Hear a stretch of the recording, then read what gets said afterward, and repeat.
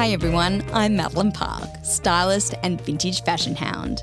I believe everything has a story, whether it be clothes or the people that wear them. If my objective was to venture style stories into more visual and event-based mediums, what better than to land a place in the Vivid Sydney Festival? Honoured to be hosting Fashion's Flash Back to the Future, Season 8 sheds the style and stories of the forward-thinking talent who've joined me on the journey of producing this event, which will take place on June the 7th at the UTS Great Hall in Sydney. This series will continue to share stories of creative people with a strong sense of style, but with a vivid team, united by their can-do views and dream big visions. I hope these stories help seek change, spark a new idea, or just inspire you to shine. Today, I'm chatting with fashion designer Nicole Oliveira, who is the head designer and my general right-hand woman for our Vivid event, Fashion's Flash Back to the Future.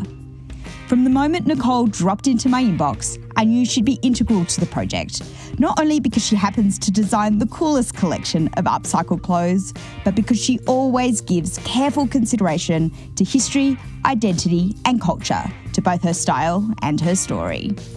Shaped by her Filipino heritage and her Western Sydney upbringing, her sustainable methodologies and modern aesthetic not only promise hope for a future of circular fashion, but as a designer, make her one to watch. Oh, and she's an absolute joy to be around, with a heart of gold and can nerd out or cry over all the little fashion details, just like the best of us. I hope you can sit back, relax, and enjoy listening to Nicole's story. Okay, well, Nicole, thank you for joining me today. We've obviously struck up such a strong friendship over the last couple of months, working so closely together on the Vivid event.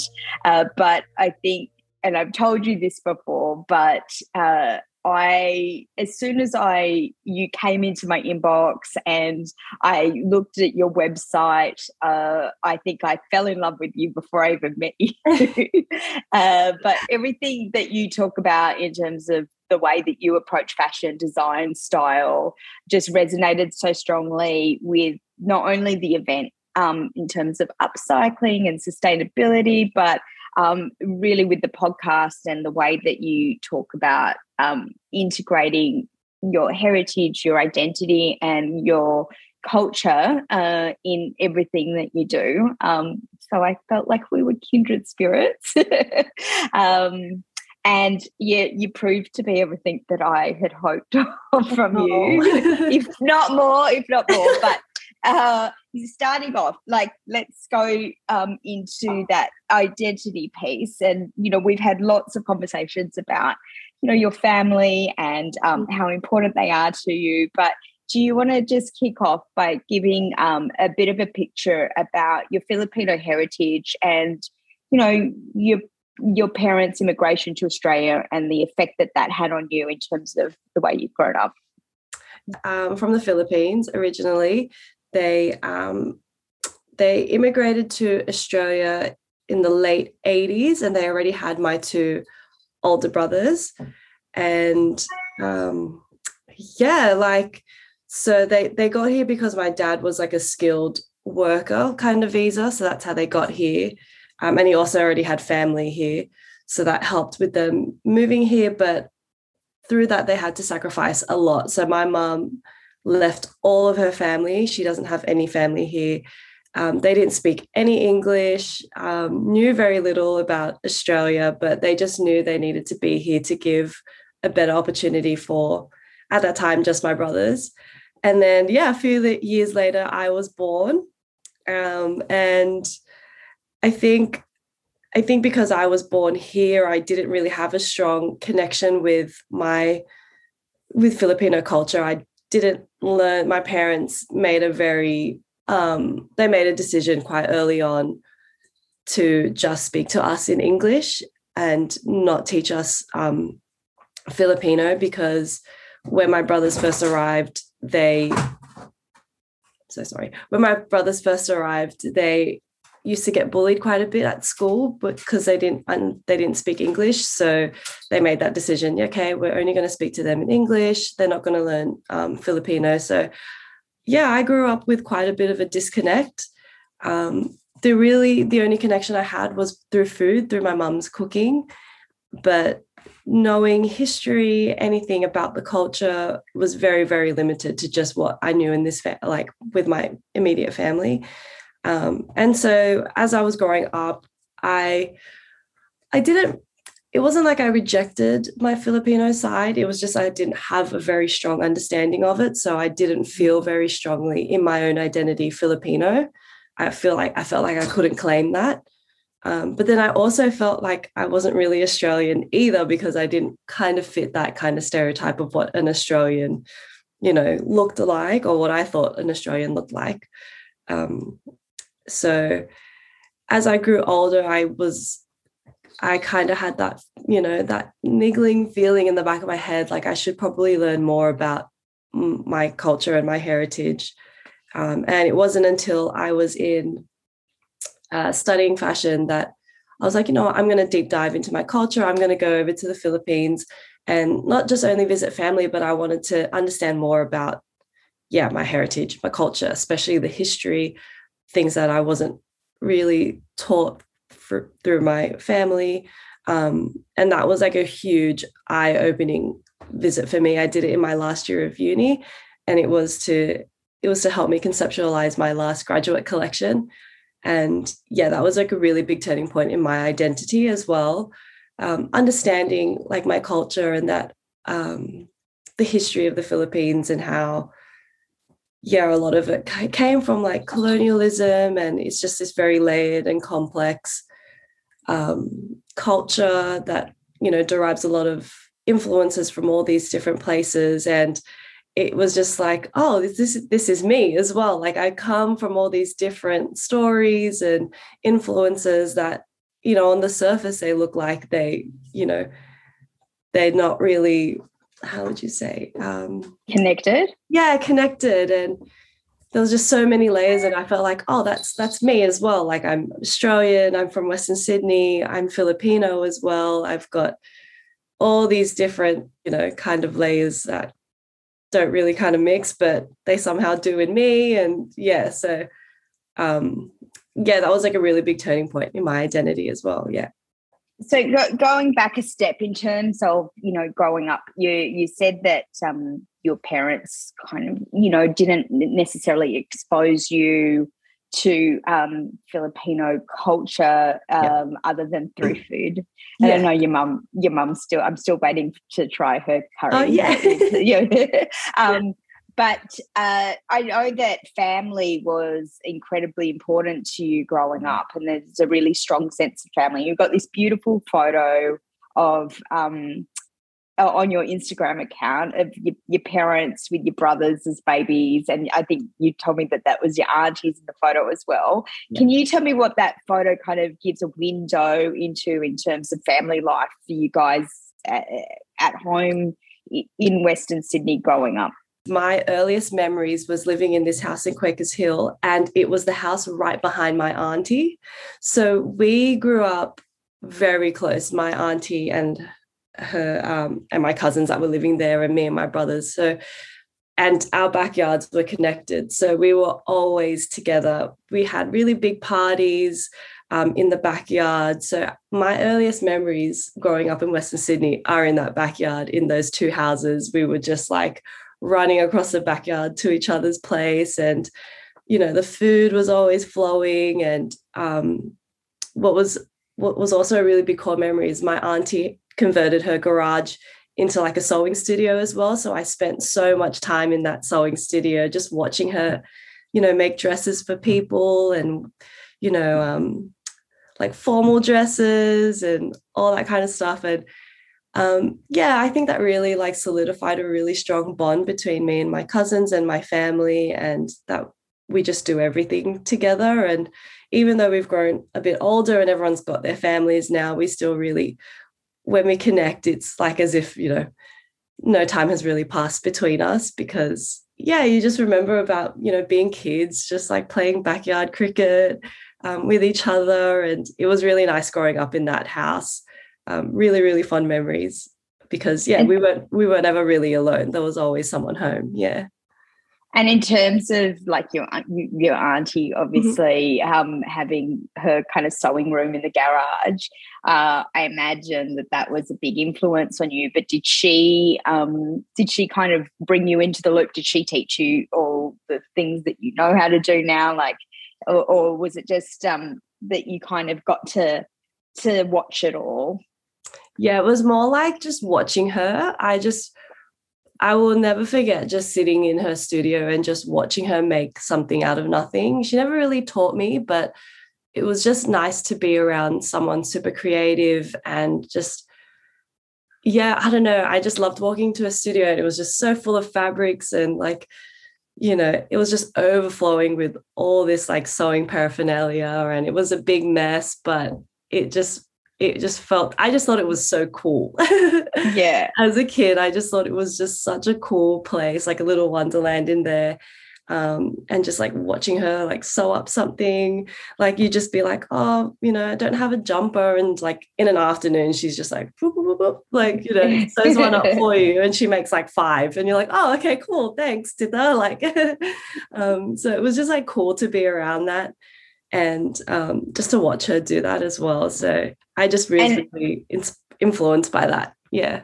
In terms of her aesthetic or the things that you're exposed to, I know we have a shared love of feminine details like sequins and lace. If she was like whipping up formal dresses, do you think that your kind of love for that stuff started then, like seeing all those kind of trimmings and finishes?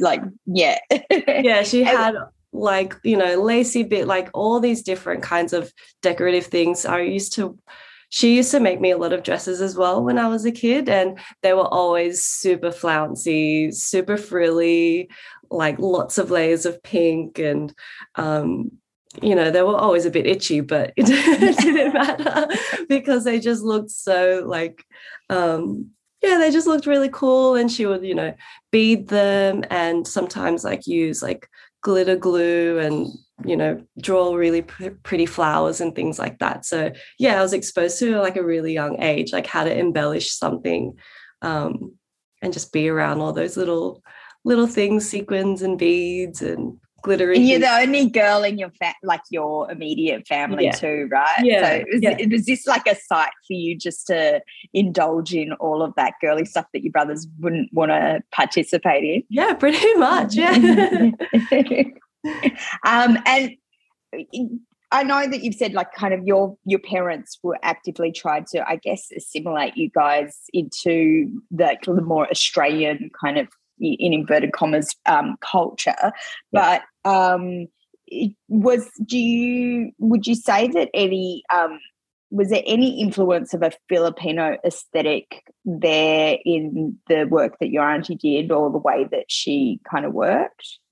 Not so much actually. Not like looking back, not so much. Maybe she'd made a few like Filipino barongs, which is like a formal shirt that men wear to like weddings and things like that. But no, looking back, honestly, it was pretty much just food and listening to my family speak Tagalog to each other was really where I saw any Filipino like culture. But I guess that really strong like family bond that we have with each other is very Filipino as well, where you get together and it's like super loud kind of thing and everyone's like but other than that, not much else, to be honest. It was really I knew that there was a lot of Filipino like festivals around in Western Sydney, but my family didn't go to those things. We just weren't really connected with those communities. But I knew that in Western Sydney there was a big Filipino community out here, and So when we've spoken, I know, like, I found it so interesting when you did tell me about your graduate collection and how you kind of deployed these kind of more traditional Filipino techniques into some of the things that you produce. Did you learn all of that when you kind of went on your own, I guess, like pilgrimage back to the Philippines? Is that when you gained all that knowledge about some of those techniques? Yeah, pretty much. I literally did a lot of research here before I went to the Philippines, and just before I went, and also when I was there, just like learning. I think I just wanted to experience more of my culture rather than just going to the Philippines and seeing my family, which I love. But it was nice to go even just visit some museums, where I saw a lot of the history explained and things like that. But yeah, I did a bit of research here, and I found out that piña cloth, which is it's like the fabric of the Philippines. It's woven from pineapple fibers. I found out whilst I was here that it was actually woven in my mum's hometown. Like, that's where it's originated from. And then I remember approaching my mum and I was like, Mum, you didn't tell me that piña cloth comes from your hometown. And she's like, yeah, it's there. You'd think she'd tell me, but yeah, a lot of that research was my own. And even what other things did you find out? Because when we were talking about it in the studio, I was like, oh my God, tell me more. This is cool. Can you just share some other kind of techniques and things that you learned? There wasn't so much techniques, but I'm learning about the national Filipino dress, and the influences of where that all came from, learning that, the Spanish did come and colonize the Philippines for 300 years. And through that, they brought a lot of their European styles. And that's what's influenced a lot of the Filipino national dress, and how that's, that's how that's kind of integrated into the formal wear that they wear in Philippines. And I found that so interesting, that something that came from, something that wasn't, from someone who colonized them, has still influences Filipino fashion. And I found that really interesting. So a lot of the European styles had big sleeves and the big trains, but it was kind of made more Filipino by using the piña cloth. And yeah, I just found that really interesting. So you're already kind of nodding to this idea of two worlds, which you I know that you've just kind of spoken about earlier, and that sense of of being finding identity in more than one place is really present in your actual upcycle collection. And so I think, again, one of the first things that I said to you that I loved and what I noticed about your style was this beautiful juxtaposition between these feminine details that, of the lace and the sequins that obviously kind of came as an observation point sitting in your auntie's sewing room. But then this kind of more masculine energy, and this kind of more urban streetwear that is quite obvious through your collection as well, and the way that you've put those things together so harmoniously is just that's, as I said, I fell in love with you before I even met you. I was like, this girl's so cool. But tell me, we can obviously assume that your Western Sydney upbringing kind of had something to do with it, but do you want to just kind of flesh that out a little bit more? Yeah, so Western Sydney's got its own kind of style. It's very, it's very streetwear, and we used to think wearing tracksuit pants is kind of cool, and it's just very urban, and I wanted to incorporate that into the most recent collection that I've made, because to me that feels, mostly Western Sydney. That's very much of our area, and just kind of inspired by what my friends wear as well, and that's pretty much it's just kind of what you see when you walk around Mount Druitt and Blacktown. People rock, their streetwear quite proudly, and, sneakers is a big thing here as well. And that's what our area kind of gravitates towards. It's like that comfortable, but it's like urban and yeah, it's street because we're quite street out here. And in terms of like your actual collection, can you just describe to people, like to the audience, how you do pull those things together, like your t-shirts? We've got like a great example of just kind of. Yeah, so usually I'll start off being inspired by like a piece, like a shirt or something, and then I'll just try and figure out using like what I've got, like dead stock that I have from like past collections and things like that. How can I integrate those things? Because yeah, that's pretty much like how I try and explore my identity, try and mix things that kind of juxtapose each other together, but still do it in a way that's fresh and that it's not so, a way that they blend well together. And I have a lot of lace and a lot of like floral, things, lots of beads. And yeah, I just try and think of a way of how could I integrate, those things together. Probably one of my favorite pieces is like this Canterbury t-shirt that I had, and I split it with like another polo shirt because I feel like a polo shirt is just so Western Sydney, like and I was like, what if I just like slap a bit of like lace motifs on it, just try and switch it up a little bit but not too much. And then in that way I was also trying to be inspired by like the barong, which is the Filipino formal wear that men have, and then it usually has like floral embroidery around the neck, so I tried to harken back to that with the polo shirt and try and mix all those elements together. So yeah, and you do it so well. I didn't know that. That's cool. And so in speaking of fashion influences, kind of growing up in this more urban environment, but having your auntie and your family be like a really central part of who you are, and I know that's still the case, but like where did you find fashion, like in terms of your own kind of love for it or your inspiration for it from a greater level? Like what designers did you look at growing up, or was that something that's come later? I was always around fashion because of my auntie, but I remember in high school kind of slowly becoming more like interested in like fashion.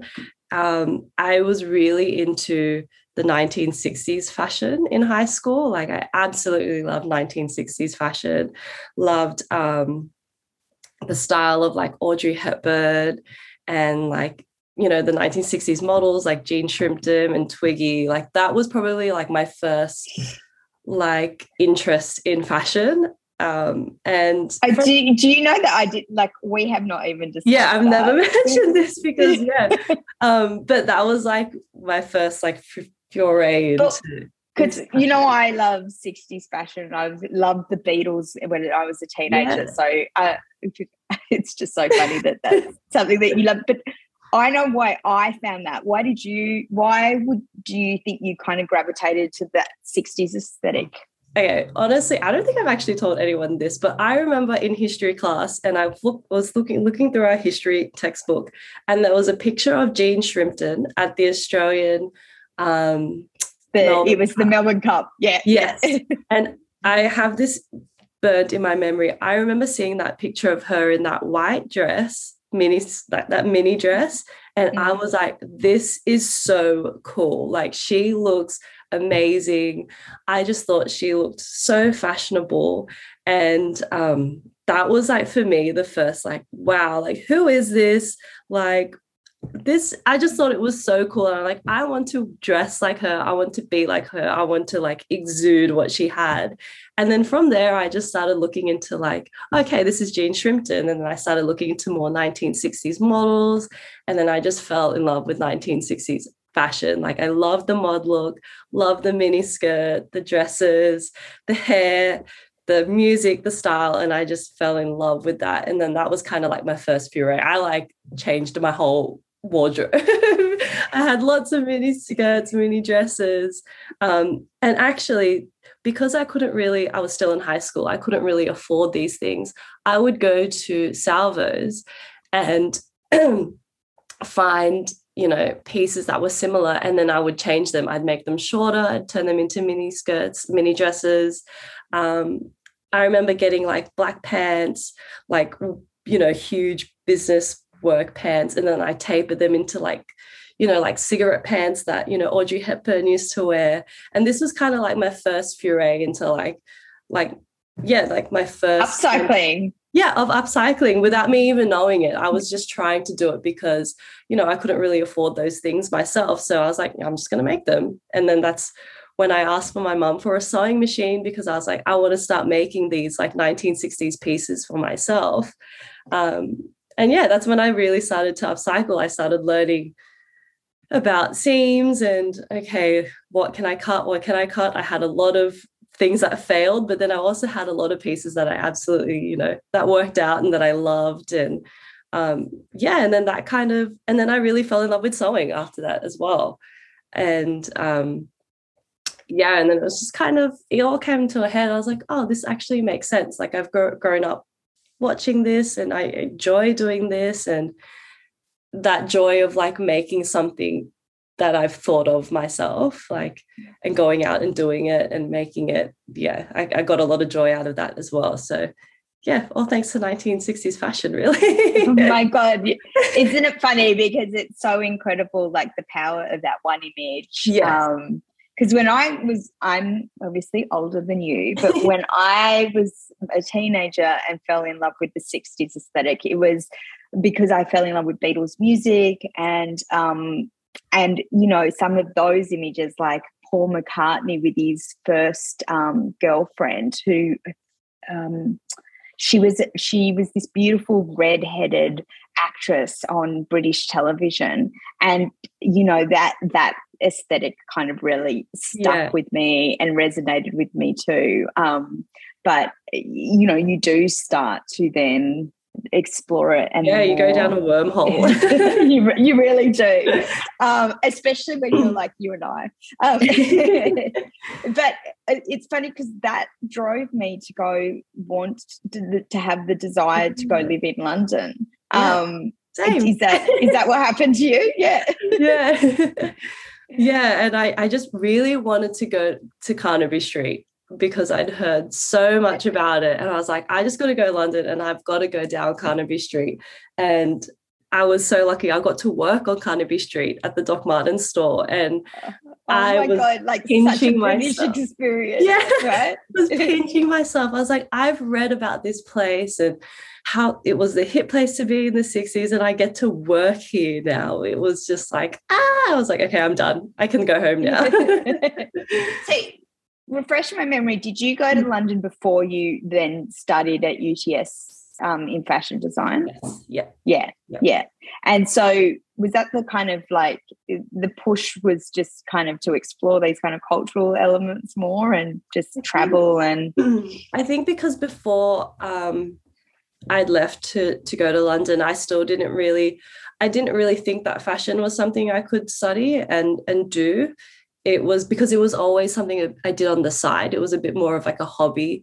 But then when I went to London and I was trying to figure out, okay, what am I going to do? That's when I realized, you know what, I actually really love sewing. I really love fashion. I'm just going to go for it. I'm just going to study it. And I made that decision while I was there. I just felt like I needed to get out of Sydney to think about it. And and then when I came back, I was like, I know exactly what I want to do. And I actually applied for UTS whilst I was in London and did my portfolio there. So, and then, when I came back, I was like, I was so confident in knowing what I wanted to do then. And And do you think that time away from everything you knew, because you obviously have such a tight-knit family, and do you think like kind of being able to step away from that and allowed you to also hone in on this idea of who you are away from, this kind of this position where you felt like you were in living in two different cultures, if you like. Yeah. But being outside of either of those, did you feel like how did that affect you? Yeah, I really needed it. I felt like after I'd finished school, I just had no idea what I wanted to do. And I felt I just couldn't really think. I couldn't really have like a perspective of, because I don't know, for me, it felt like Sydney was a bit of a bubble, and I didn't feel like I could really think like for me what I wanted. It felt like, I'm sure like a lot of people who finish school think, okay, what you get, not pressured, but you think about what everyone else around you wants for you. And I feel that I really just needed to get away and like think about what I wanted to do. And I thought the best way was to go to London, but to get out and just like feel that struggle as well. Like, I love my parents because they've provided so much for me and my brothers. And but it was kind of nice to go out and actually just, take care of myself, and having to learn all those life skills with, struggle and challenges, and not have, your parents to take care of you in that way. Like, I really just needed to feel that pinch. And in that headspace, I was able to, really think, all right, what do I really enjoy? What do I really want to do? What are the things I'm passionate about? And, just away from everybody else, what my friends were doing, what my family might think I should do. And I really needed that time away to think and to just, learn some life skills, like how to live off very little, Yeah. In terms of being in London, did you kind of pursue that sense of thrifting and op shopping whilst you were there, or were you like not able to buy any clothes at all? I was so broke. I couldn't afford anything. But I did go to a lot of vintage stores just to look, and I just thought, the vintage and secondhand clothes that they've got there. Actually, I used to go to a thrift store really close to our house in London, and they just used to have the coolest stuff in there. I remember finding like this really cool vintage like fur coat. It was huge for probably like £10 or something. Even I couldn't even. But I was like, there's no point in me buying this because I can't take this home with me. But the secondhand and vintage that they have over there is insane and so awesome. But I remember thinking, I think I needed to get away from Australia and Sydney to fall in love with, Australia and Sydney again, because growing up I had that like such a disconnect, and it was nice to actually get away and actually be like, you know what, it's pretty cool in Sydney and in Australia, and to be Australian. And I could not wait. What did you find that you came to value about that, being Australian while you were away from it? I think that one of the biggest things was knowing, because London is so huge. I mean, it's so huge. London is so big. There's so many people there. You feel like it's very hard to make a dent in anything if you're there. And I just thought, you know what, like I come from a great city where you could make something for yourself and it has such a strong impact quite quickly, because we're not as big as London. And that's why I was really excited to come back, because I was like, I could study fashion there and I could make something for myself so much more and be so much more impactful than I could in London. And in terms of like, obviously we've touched on resourcefulness, and like that came from being, like interested in fashion, as a teenager, but also, just as you got along. But I imagine that your family would have been quite resourceful in terms of the way that you've grown up. Mm-hmm. How did you translate that into kind of the sense of sustainability that you have such a strong ethic for? Did that come when you started uni and started studying these processes? I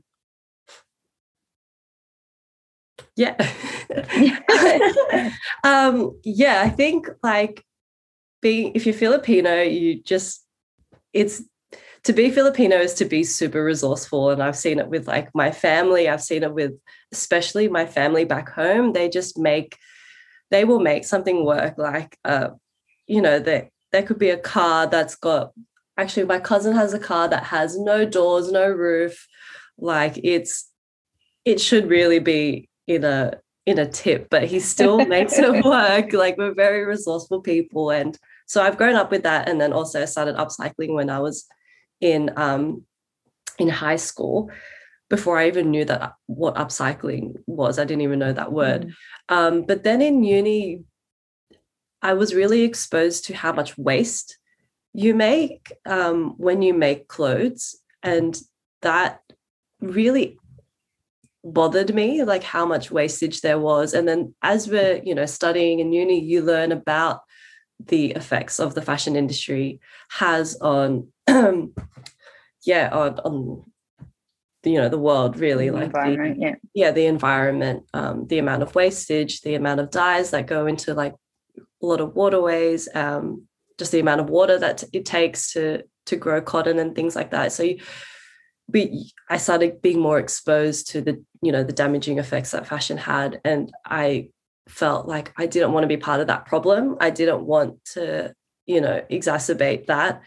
And I think it's like a really important for emerging designers to be more responsible and to try and find more innovative ways to be more sustainable, because we know so much about how damaging the industry can be. So it's hard to just know those facts and then but keep doing all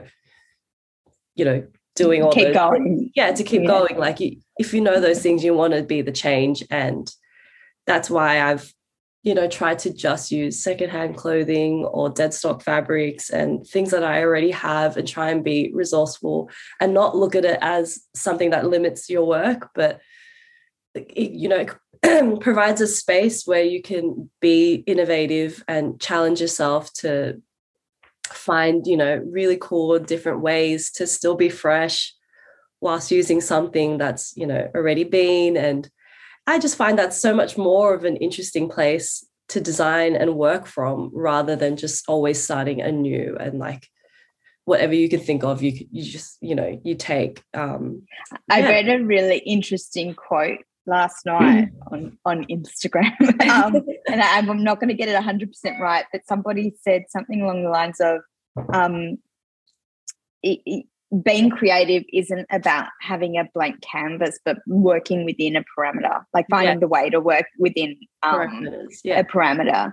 And I actually think I prefer that. Like working on a blank canvas is almost scary because there's so many options, and I'm interested in so many things. But when you've got a parameter, you have to work within that, and you become incredibly resourceful.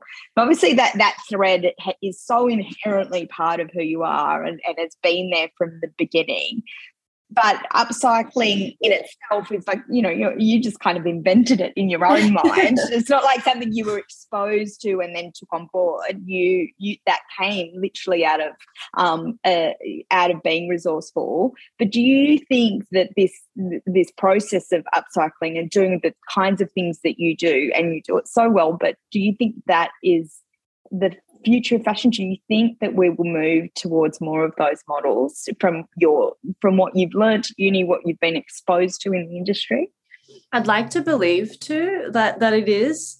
I think there's still like a long way to go, but I think the future of fashion, it needs to be a closed cycle. It really needs to be a closed cycle. But, a circular economy. Yeah, circular economy. But it's there's still so much work to do, and it really does start from the top and goes all the way down. As much as we can do as much on our part, buying less, trying to, thrift if we can, and do all those other things on our level, like it really starts from the top. But a lot of those top, brands and company, they look at emerging designers. So if emerging designers start, trying to upcycle, and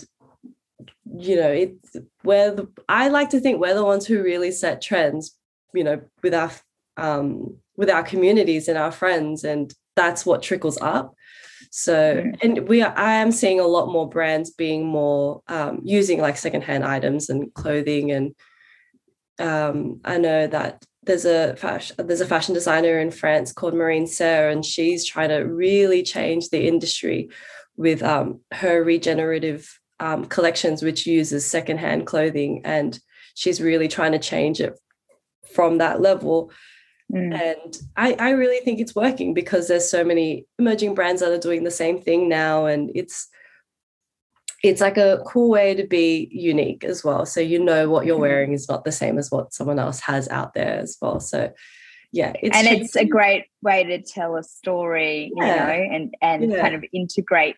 What I love about what you do, and sorry, what's the designer's name? Marine Serre. Yeah. Marine. Yeah, you've exposed me to the word. But the cool thing about like seeing those kind of these designs is that they tell a story, but in a really modern way. So they integrate that history, but present it in a way that feels fresh. It feels modern. It doesn't feel like you're wearing like a 60s like costume, because sometimes vintage pieces can feel a little costumey, because they don't feel of the moment.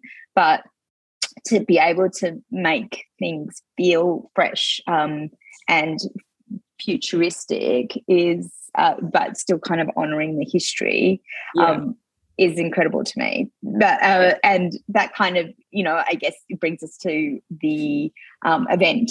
Fashion's Flash Back to the Future.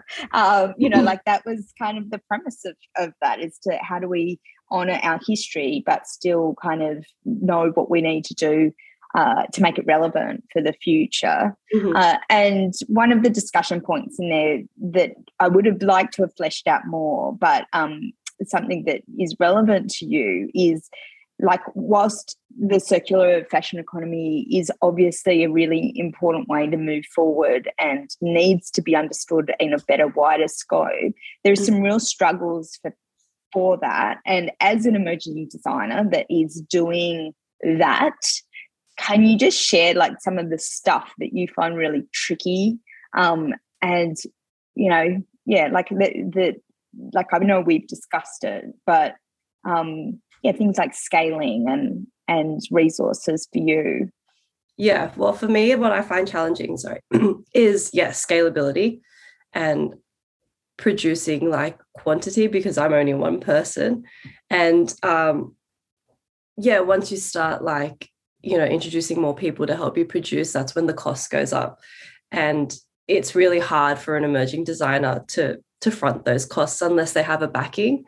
So it ices out a lot of people who don't have, that financial backing.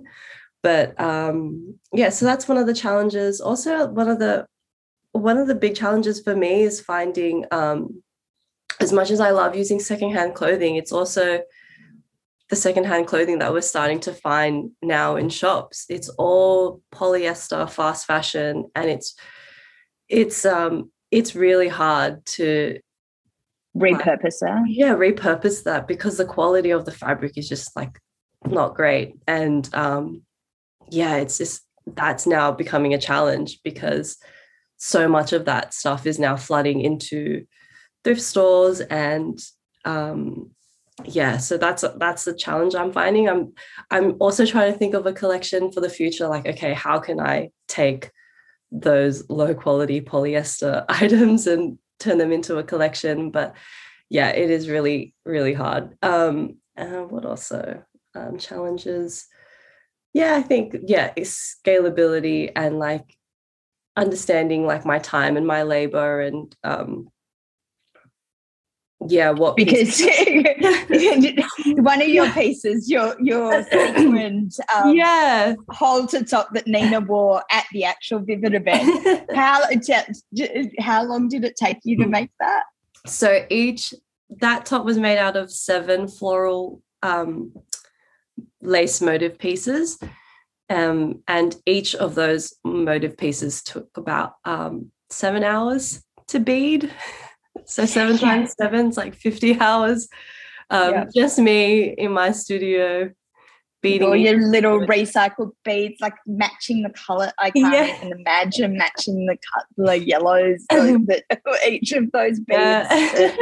It's just it sometimes just feels like a losing battle because, you know, as much as we can try and change people's attitudes to, you know, think more locally, invest in more quality pieces, and it's really hard to fight against, you know, fast fashion when they're producing, you know, clothes at such a fast rate and at really good prices for people. And I can understand not everyone can afford like to save up for an investment piece. Sometimes you really do need like clothes, and you know, those fast fashion places, you know, provide at a price point that, you know, people can afford. So I understand it is really hard, but it's kind of, it would be nice to shift people's attitudes to just to spend less and to invest in quality pieces would be great, and also to shop locally would be really, you know, that we're not sending so much money overseas, and it, you know, it becomes at the expense of the people, those garment workers in factories overseas, like, trying to spend locally. But it is also really hard to try and find those brands as well. So there's a lot of things against us, but change is slow, but it's possible. Yeah. And in terms of the future, Nick, what do you see it holding for you? What would you like it to hold for you? At the moment, I would just like to keep like pumping out some collections here and there throughout the year, and just see what people really like with my work, and just to keep going. And I think it's always going to be a challenge to see if this is a viable, sustainable thing for me. But I just love it so much, so I'm just going to keep making some collections and releasing them throughout the year, and just see how people do it. Well, you know that I'm your number one cheerleader. I will help support that process whichever way I can. My last question, Nick, obviously your beautiful kind of combination of streetwear and, you know, sequins and feminine details is like a really important part of your style and your story. But how do you think that will kind of continue as you get old? Like, what do you think that you'll be wearing when you're like 70, 80 years old? Oh, yeah. I hopefully at that age, I want to just like wear sequins all the time, vintage sequins, and lots of beading. And because I mean, you know that my style is quite like understated. But hopefully at that age, I'm just going to be all out. Just embracing all the parts. Yeah. Yeah, I can imagine you in a little sequin beret. And, and just some nice slacks. Yeah, that's it. I love you. Thank you so much for joining me today. And I look forward to doing heaps of stuff with you. Yeah, for sure. Thank you. While Nicole may have felt a disconnect from both her Filipino heritage and her Australian upbringing in Western Sydney, her design aesthetic is now clear. Connecting feminine Filipino references with a streetwear sensibility, Nicole's aesthetic feels contemporary and cool while sustainably honouring her history. Her resourceful instinct for upcycling highlights her considerate hand and heart, but it's Nicole's ability for modern-day storytelling in her work that makes her style feel fresh, fabulous, and like the future of fashion.